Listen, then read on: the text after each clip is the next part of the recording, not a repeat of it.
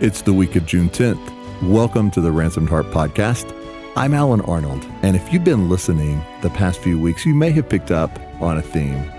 2 weeks ago, we talked about the serious business of play, how important it is to have play as a part of our life. Last weekend, we told you about the Ransomed Heart Homecoming, a live event here in Colorado Springs this November, which we hope you'll join us for.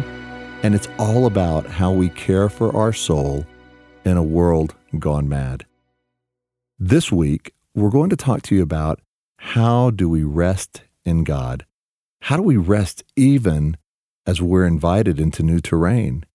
How do we rest even in the midst of what's going on around us? It's not about striving harder. It's not about making things happen, but it's how we rise and rest in what we face. Now, this message is from Stacey Eldridge. She was leading a live Women at the Well event, something we do here at the Outpost occasionally. And so it was a room full of women, and she's talking to them about a theme and about a story and about a message of hope from the book of Esther. So we invite you to listen as Stacey presents this message called Rise and Rest. One day, the king of Persia threw a lavish party. And okay, it's not one day. One day he may have thought of throwing this party, but this is a party that's going to last for 6 months. This is a banquet for every noble in his land. And after the 6-month party, he throws a 6-week party for every man in Susa. Now, Xerxes is a powerful king. His kingdom reigns from India to the Sudan. Okay, just imagine it. There's over 127 provinces. So you know the story. On the last day of the 6th-month festival, Xerxes calls for his queen, Vashti. He wants her to come and to parade her beauty in front of all of the nobles. He wants to show her off. And Vashti refuses. Actually, it is a command that is way beneath the dignity of a queen. And had she obeyed, she would have been relegated to the status of a concubine. She refuses. Xerxes is so embarrassed in front of everyone and angry. You know what he does next. He banishes Vashti from his presence forever. 4 years later, he's lonely and he misses her. So his very unhelpful counselors suggest a grand idea, that he hold a royal beauty pageant. They suggest that every gorgeous virgin in the entire kingdom be rounded up and then undergo a 12-month protocol of beauty treatments to prepare them for one night with him. And whatever young woman pleased him the most, she would be queen. Now you can imagine that Xerxes thought this was a very good idea. And he did. But I don't want to rush over this for a second, because this is appalling. And this happened. This is real. Young women, girls, beloved daughters are rounded up against their will to become a concubine. You can imagine the parents that were just desperate, trying to hide their daughters, trying to prevent this from happening to them. Now, maybe there was a couple that thought this might be a great honor, but can you imagine what Mordecai thought? The last thing he would want would be for his beloved, adopted daughter to become a concubine to a pagan king. You can imagine him desperately praying that she not be taken. And what about Esther? Did she have dreams for her life? Is this what she imagined might happen to her? Did Mordecai have dreams for her life? I mean, I can imagine him wanting her to get married, live next door, and him being a grandfather actively engaged in the dailies of their life. And we know his concern and his love for her and his desperation, because after she's taken to the palace and undergoing the 12-month protocol, he is often found pacing back and forth in front of the palace gates, desperate for word of her. Many years ago, Lynn Wynn pulled back the curtain for me on what this might have been like for a young woman. And Esther, these girls are about 14. Because apart from the story, the idea of being pampered, massaged, oil and beauty treatments, lotions, all this kind of stuff for 12 months, okay, that part sounds pretty good. But not when it's all for one night to give your virginity to a stranger, a powerful stranger who has the authority to banish you. And if you please him, you will be sent to the house of concubines where you will spend the rest of your life waiting with hope that he might call you. And if you are the woman, you may be picked to be his queen, but all the while you know it happened to the other one.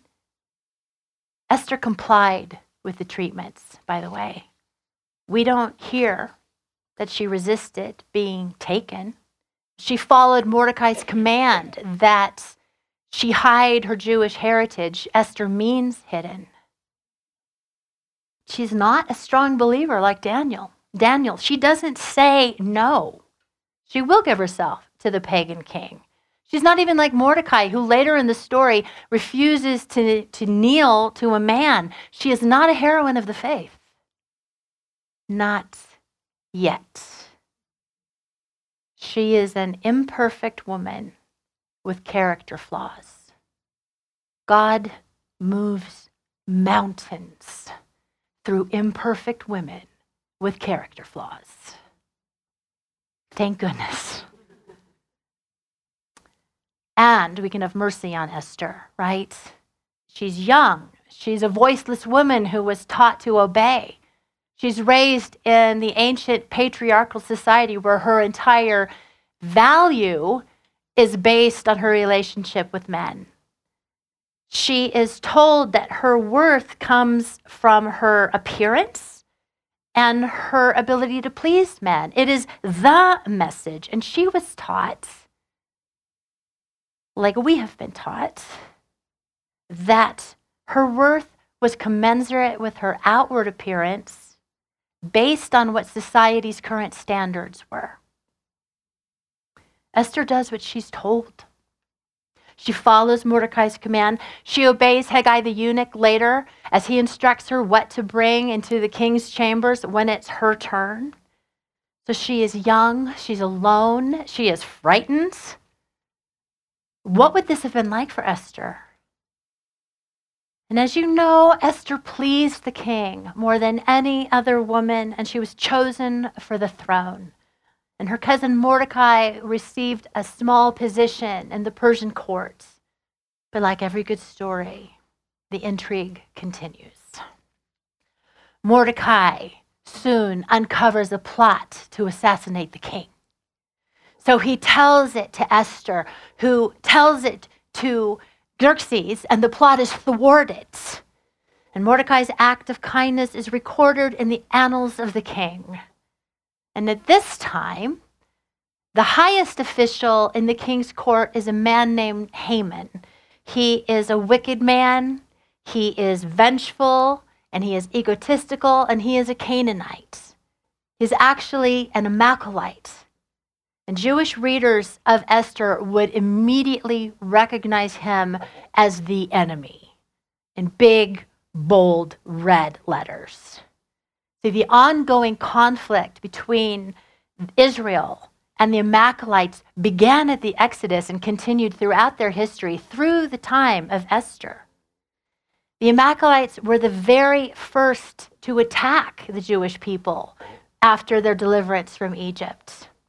So the Amalekites were viewed, and the author of Esther views them as the epitome of all the powers of the world arrayed against God's people. Let me say that again, just so you know, just as a picture, because we want to find our story in Esther's story. They are representative, he is representative of all the powers of the world arrayed against God's people. Haman hated the Jews. And he hated Mordecai especially because earlier in the story I alluded to, there was an edict that everyone had to bow and kneel to Haman, and Mordecai wouldn't do it. So what is Haman, a vengeful, egotistical man, supposed to do? Well, he decides to have every Jew in Persia killed. That's what he's going to do. At this time, Esther's now been queen for 5 years. So we've just gone a couple of verses, but she's got 5 years under her belt now. Anyway, the king is rash. We've already seen that he's prone to rash decisions. He's easily swayed, and he agrees for the Jews to be annihilated. To pick the month that it's going to happen, Haman throws dice called Pur, and that's where the Jewish festival Purim derives its name. He throws the dice, Pur, to decide when they're going to be annihilated, and I think it's a good thing. It came like at the end of the year. It wasn't in 2 months. It was like in 10 months from when it started. So, meanwhile, Mordecai learns of the plot again, and he comes to Esther to tell her of it, and he challenges her with these famous words. Do not think that because you are in the king's house, you alone of all the Jews will escape.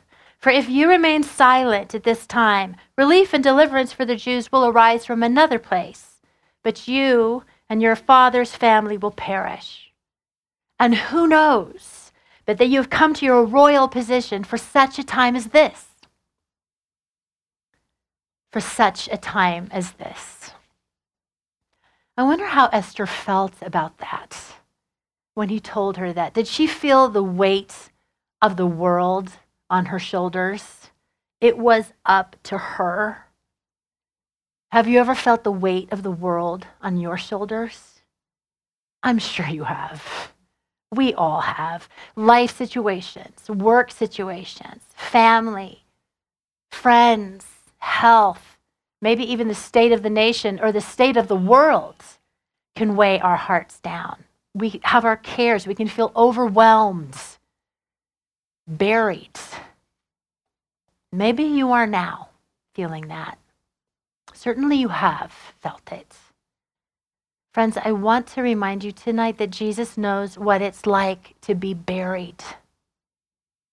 He knows what it's like. And he knows what it is to resurrect. He rose. And because of him, we can too. Again, from Lost Women of the Bible. But life is full, isn't it, of unpredictable twists and turns.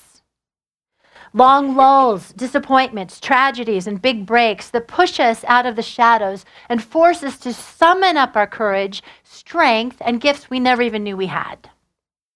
This situation called for Esther to think, to strategize, to exercise courage, to stand on her own 2 feet, and to rely solely upon her God.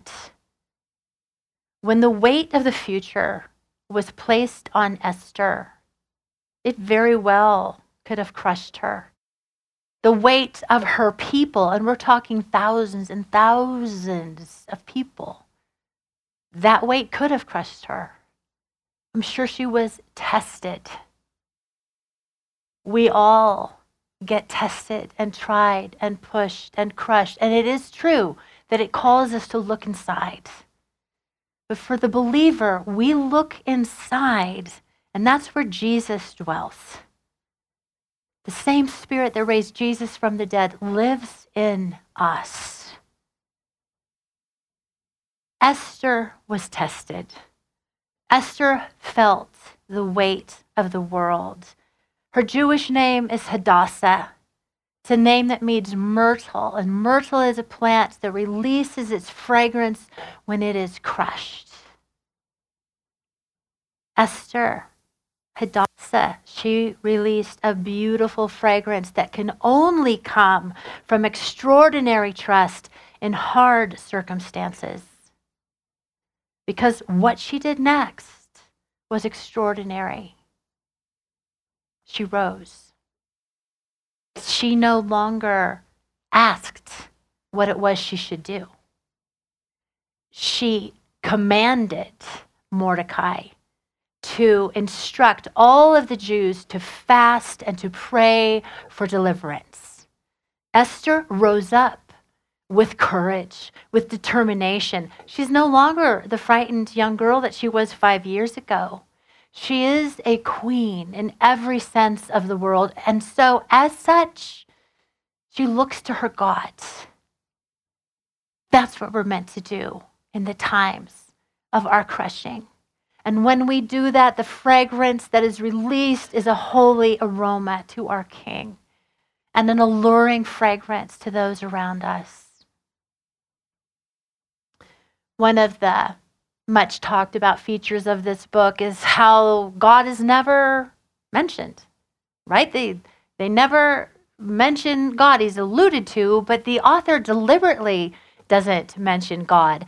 And it highlights the fact even that God is actively at work behind the scenes, that his sovereignty is key, highlighted by the total absence of the mention of him. Esther rises with courage, but also with wisdom and with cunning. She's become a cunning woman. She has studied the court. She understands palace protocol. She knows how the mind of the king works. So she devises the plan, aware of the risk that if you enter into the king's presence without being summoned, it's punishable by immediate death unless he extend his scepter to you, in which case you get to approach him with your request. Esther knew this, and she was brave, and she approached the king. He extends his scepter. He is, I don't know what he's feeling that she risked this to come talk to him, but you know what he says, whatever you want, I'll give it to you, up to half my kingdom, right? This king. So half of my kingdom is available to you. And so she asks him to dinner. Would you come, you and Haman, come to a banquet I'd like to throw you the next night? And they do. She invites them to come to the dinner. Well, at the dinner, he wants to know why he's there. Why did you invite me to dinner? What do you really want? And you can have it, my beautiful queen. You can have whatever you want, up to half my kingdom. And she says, will you come to dinner tomorrow night? Sure, Esther. In between. We're in between now. They've had their banquet. They're going to come the next night. And Xerxes couldn't sleep. So in order to put him to sleep, he commands that the palace records be read to him. And as they are, he is reminded that Mordecai saved his life, but he had done nothing to thank him. So the next day, he orders Haman to lead Mordecai around on the king's horse, wearing the king's robe, praising him, which kills Haman. So this whole book, it's full of parallels and it's full of ironic twists and turns. And so what is Haman to do then, after being humiliated, but have a scaffold built with which he's going to hang Mordecai on? But we're going to pause here a second. I want to ponder a little bit, what did Esther look like to these people, to Xerxes, the most powerful king that has existed at this point? To Haman, his highest official, when she comes and what she wants is time with them. I want to have you to dinner. Was she a silly woman? Did they look at her as just a pretty ornament or a lovely woman to look at and enjoy? Do you think either one of them saw a world changer, a life saver, a threat to evil, a powerful woman to be contended with, a cunning woman? She was an Azer. What do you think people see when they see you? Do they see into the depths? Probably not. Most people see the outside. It's God that looks at the heart. He sees the depth. People in your life see what you are willing to show. They see how you live. They see what you offer. They see your beliefs, your choices, and the way that you love. People are watching you. They are taking notice. But other people's opinions, good or bad, are not meant to define you or to burden you. People will try, and they have tried in your past. They've tried to tell you what value you have as a woman or what value you don't have as a woman. I like what Lisa Nichols says. She says, other people's perception of you ain't none of your business. I know. I really like that. We can't let other people's opinions of us determine our opinion of us. Now, yes, we want to listen to constructive, loving words of correction or to those we trust who gently and carefully need to point out a weakness that we have. But even so, don't let that take you out. Because it could have taken Esther out. It could have immobilized her with fear. She could have quaked under the accusation of diminishment and unqualified. But she didn't. She had been valued solely for her appearance, but she could say, like we can say for the ways that we have been valued, this is not who I am. I am more than this. Your opinion of me does not define who I am. I belong to God. The only opinion that matters is His. Esther was a queen in every sense of the word. She was created to rule. Gals, so are you. I'm talking to a room full of world changers, of women who are threats to evil, of women who need to be contended with, powerful women who are Azers. Esther was wise and savvy. And everything that she had been through, it had prepared her for this.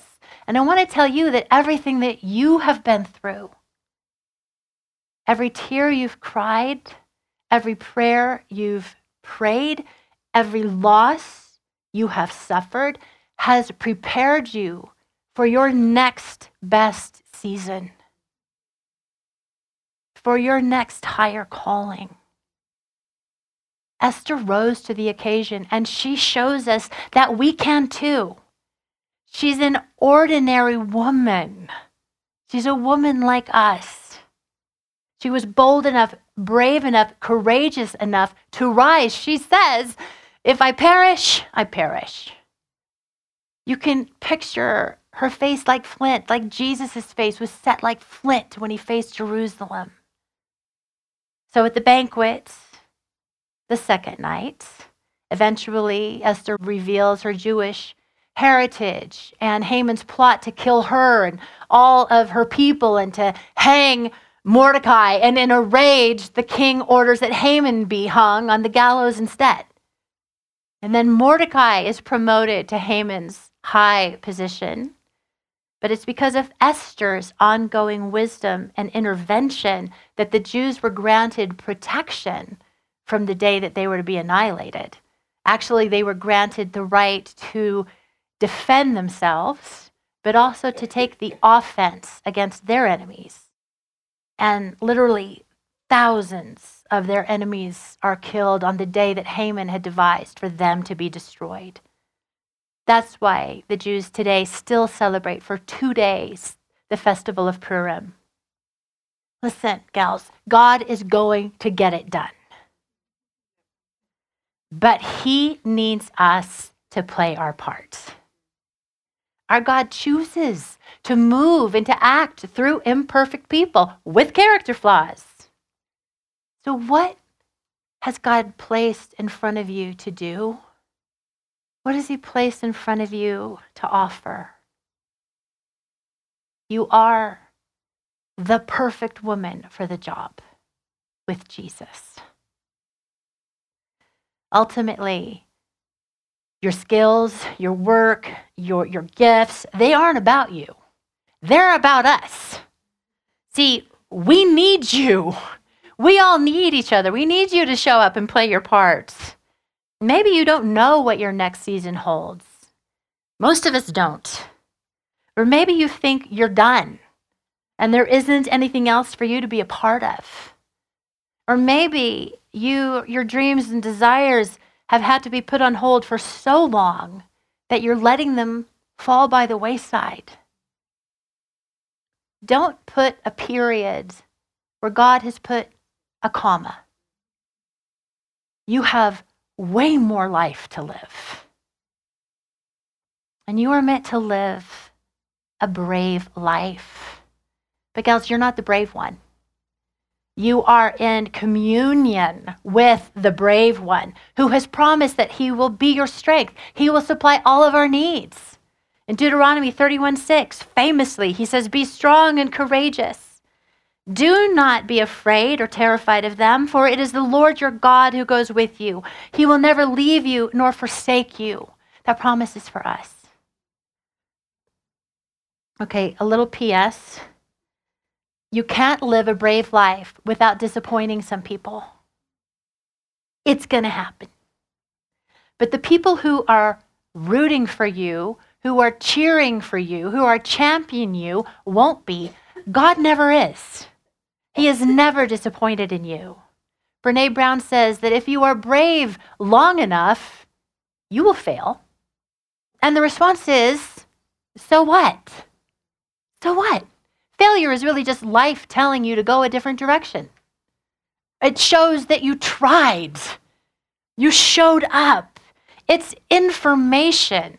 It's not a sentence on your identity. It's a part of being alive. We're human. We're going to fail. It doesn't mean we are a failure.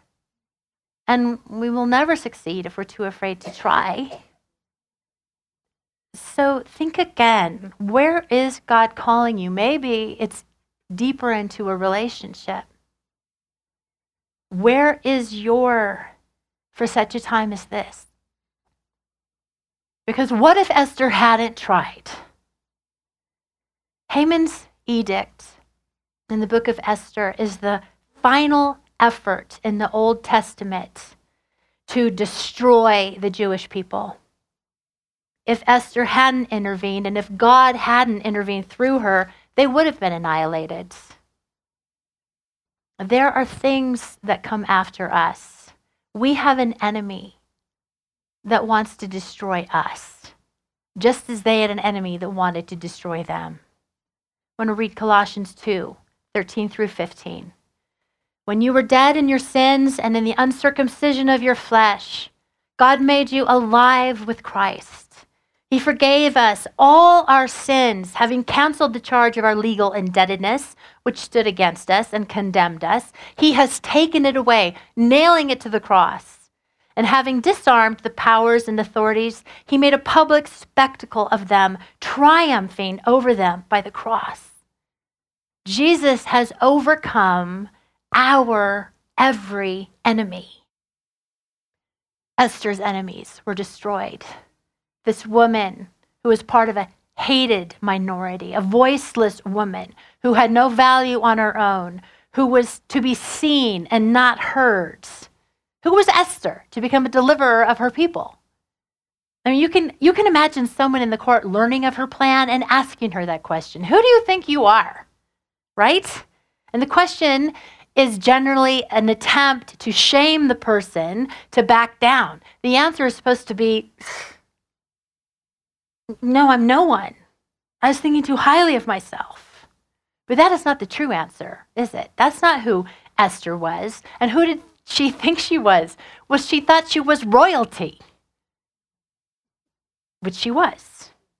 She was a woman placed in a time and place for God's purposes. She was an Ezer, not afraid to lay her life down on behalf of others.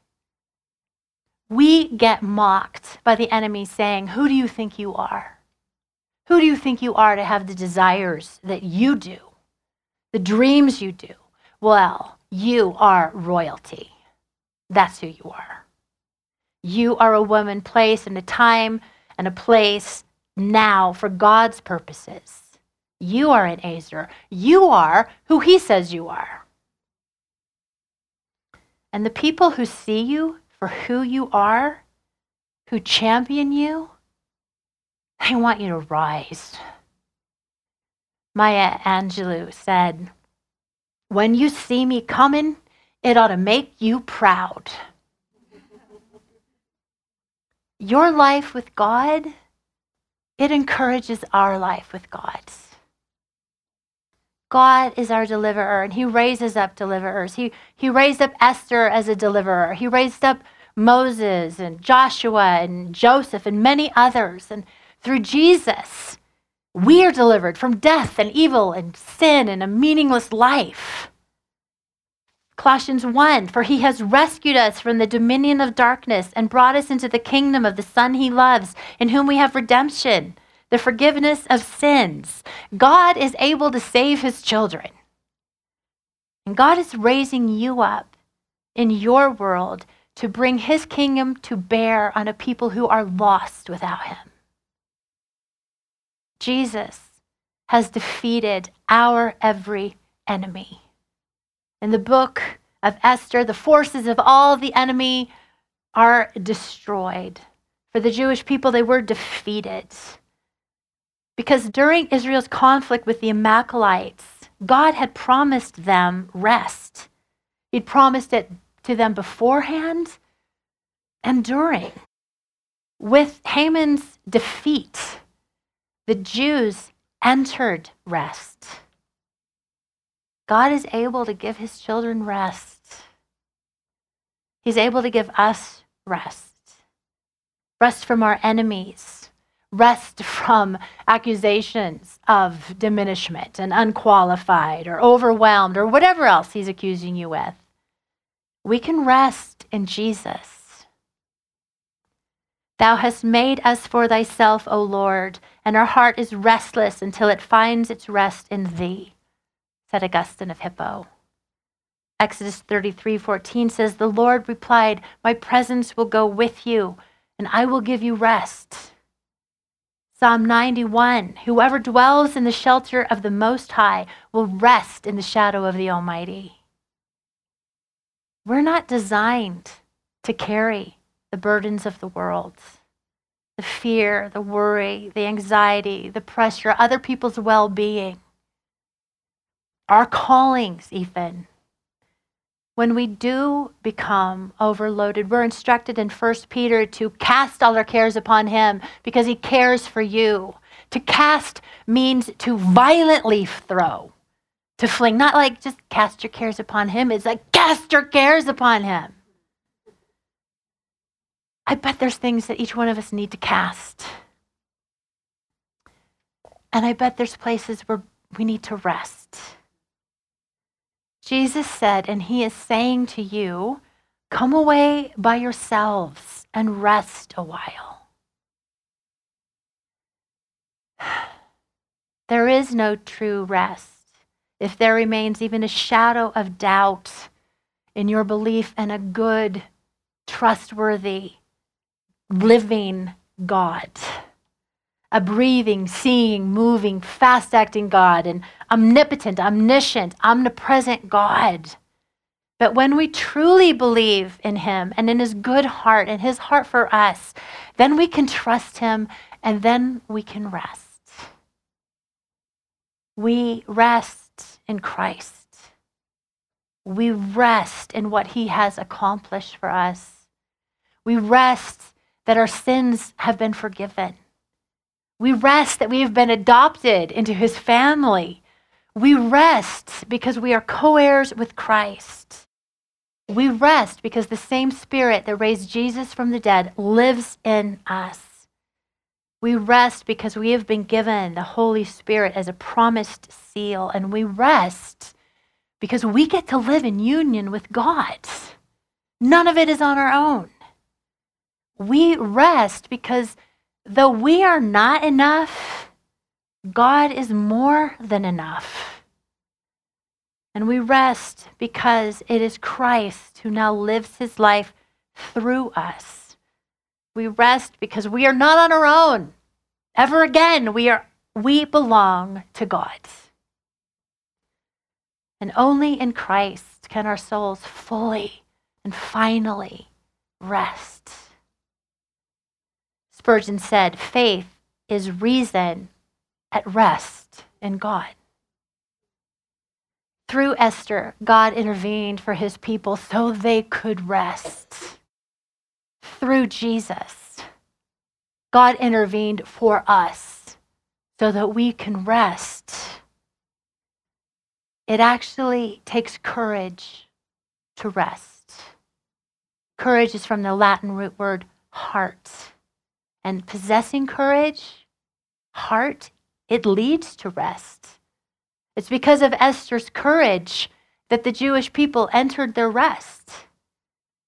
For most people, it takes a great deal of courage to rest, to let go, to trust God. Because in order to rest, we have to trust that God is at work. We have to believe him. It takes courage for me to rest. I'm being invited to a season of rest. I'm actually stepping back from ministry for the rest of the year. I'm going on an extended sabbatical, and I have mixed feelings about it. I love this ministry, and it's a great honor to be a part of it. I'm privileged to play the role I get to play, but God is calling me to rest and to trust him with all those and all that I love. And so I'm saying yes. Yeah, thanks. But even after her moments of courage, Esther still had to trust. She had to rest that it was in God's hands. We get to rest in him even as we rise to where he is inviting us to go. We're not called up. This isn't the strive harder session. This is in the make it happen session. If I was going to title it, and I will, it'll be called Rise and Rest. From a position of rest in the deep heart of God, that's where we can offer. That's where we can live. And we're not surrounded by threats of failing or how it's going to go. It's because we are embraced in union with our Father and living a life of his life through us, a life of love. Where is it going to take you courage to rest? What do you have to trust God with in order to rest? Do you need to trust him with a relationship to rest? Do you need to trust him with your marriage? With your singleness? Do you need to trust him with your health? Do you need to trust him with other people's health? Do you need to trust him with your future so that you can rest? Do you need to have the courage to trust him with the future of those you love in order to rest? And what's preventing you from resting? Because that's where your courage is needed. Is the message of Esther that God has a plan for our lives? Is it that we are given divine moments to alter circumstances? Is it about the power of prayer and fasting? Or that we must stand with courage? Is it that God uses everyone and everything for his divine purposes? Yes. Yes. But more. It is a call to trust him, to take heart, to be of good courage, to rise and to rest in his good heart. If the book of Esther teaches us anything, it tells us that God is always moving behind the scenes to work out things for his good purposes. He was moving for them, and he's moving for us. He's moving for you, and he's moving for me. Do you need courage? Is he calling you up to a higher level of influence? Deeper into calling? Where is God calling you to rest? Then you need him. Let's pray. Father, there is always more with you. There's always more to discover, more of your heart, more of your love, more of your peace, to discover more of how much you are fighting for us on any given day and every given moment. Thank you that we are never alone. Thank you that you go before us and behind us, that you precede us, and that our life is not up to us. God, we want to live it in partnership with you. And I pray for each woman tonight that you would reveal to her the places that it is difficult for her to trust you, where it's difficult for her to have her heart be at rest. And I pray you would give her the courage to believe. We love you and we look to you, our good Father. In Jesus' name.